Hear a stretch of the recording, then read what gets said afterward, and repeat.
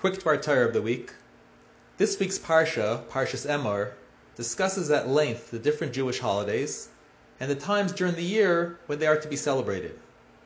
There's a famous Mishnah and Gemara in Tractate Rosh Hashanah, Daf Chaf Hei Amud Aleph, where there were witnesses that came to testify about the new moon for the month of Tishrei.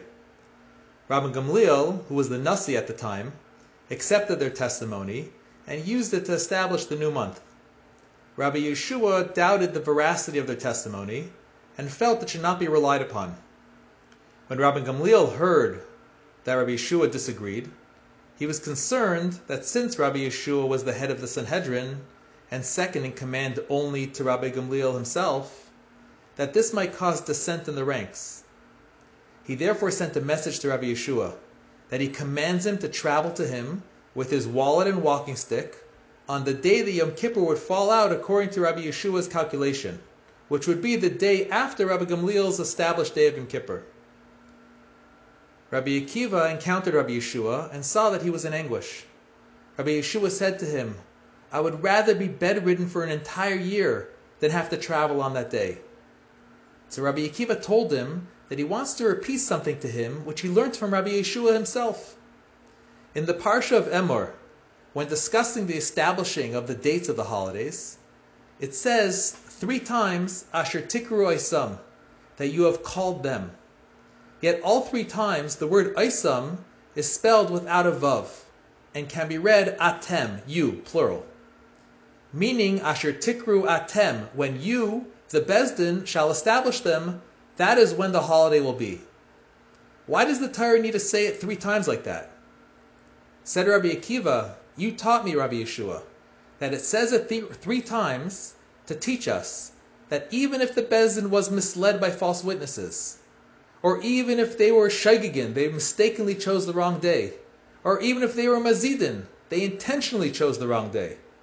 Nevertheless, Hashem left the power of establishing the new month to the Bezdin, and whatever they do is final. So much so that the Bezdin Shalmaila, the heavenly courts, needs to follow it as well." At which point Rabbi Yeshua exclaimed, "Akiva, you have comforted me, you have comforted me." So the Kozna Shemagid brings down in the name of Rabbi Levi Yitzchak Berditchev that if Hashem needs to listen to a Bezdin, even if they made a mistake or were mazidin, and this is all learned out of the fact that the word Isam, them, is spelled without a Vav, like the word Atem, you, then how much more so when the word Atem is spelled and pronounced Atem, as in the pasuk, "Banim Atem Hashem Elokeichem," you are sons to Hashem your God.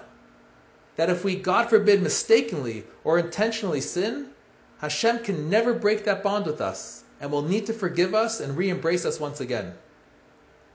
The takeaway for us is we see how important it is to listen to Rabbonim and the powers that the Torah bestows upon them.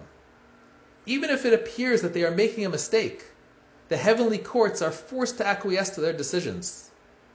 And this is especially true when we are dealing with rabbis that conduct themselves with humility, as was the end of the story there.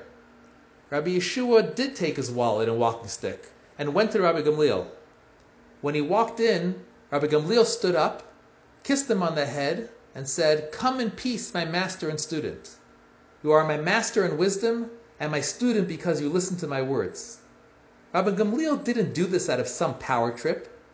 He knew that Judaism is built around the hierarchy of the rabbinate, and if that falls, we all fall. May we all practice the same humility in our own lives and merit the blessings promised in Mishlei, Ekev Anava Yiras Hashem, Oisher V'chaved V'chayim. The reward for humility is fear of God, wealth, honor, and long life. Have a good Shabbos.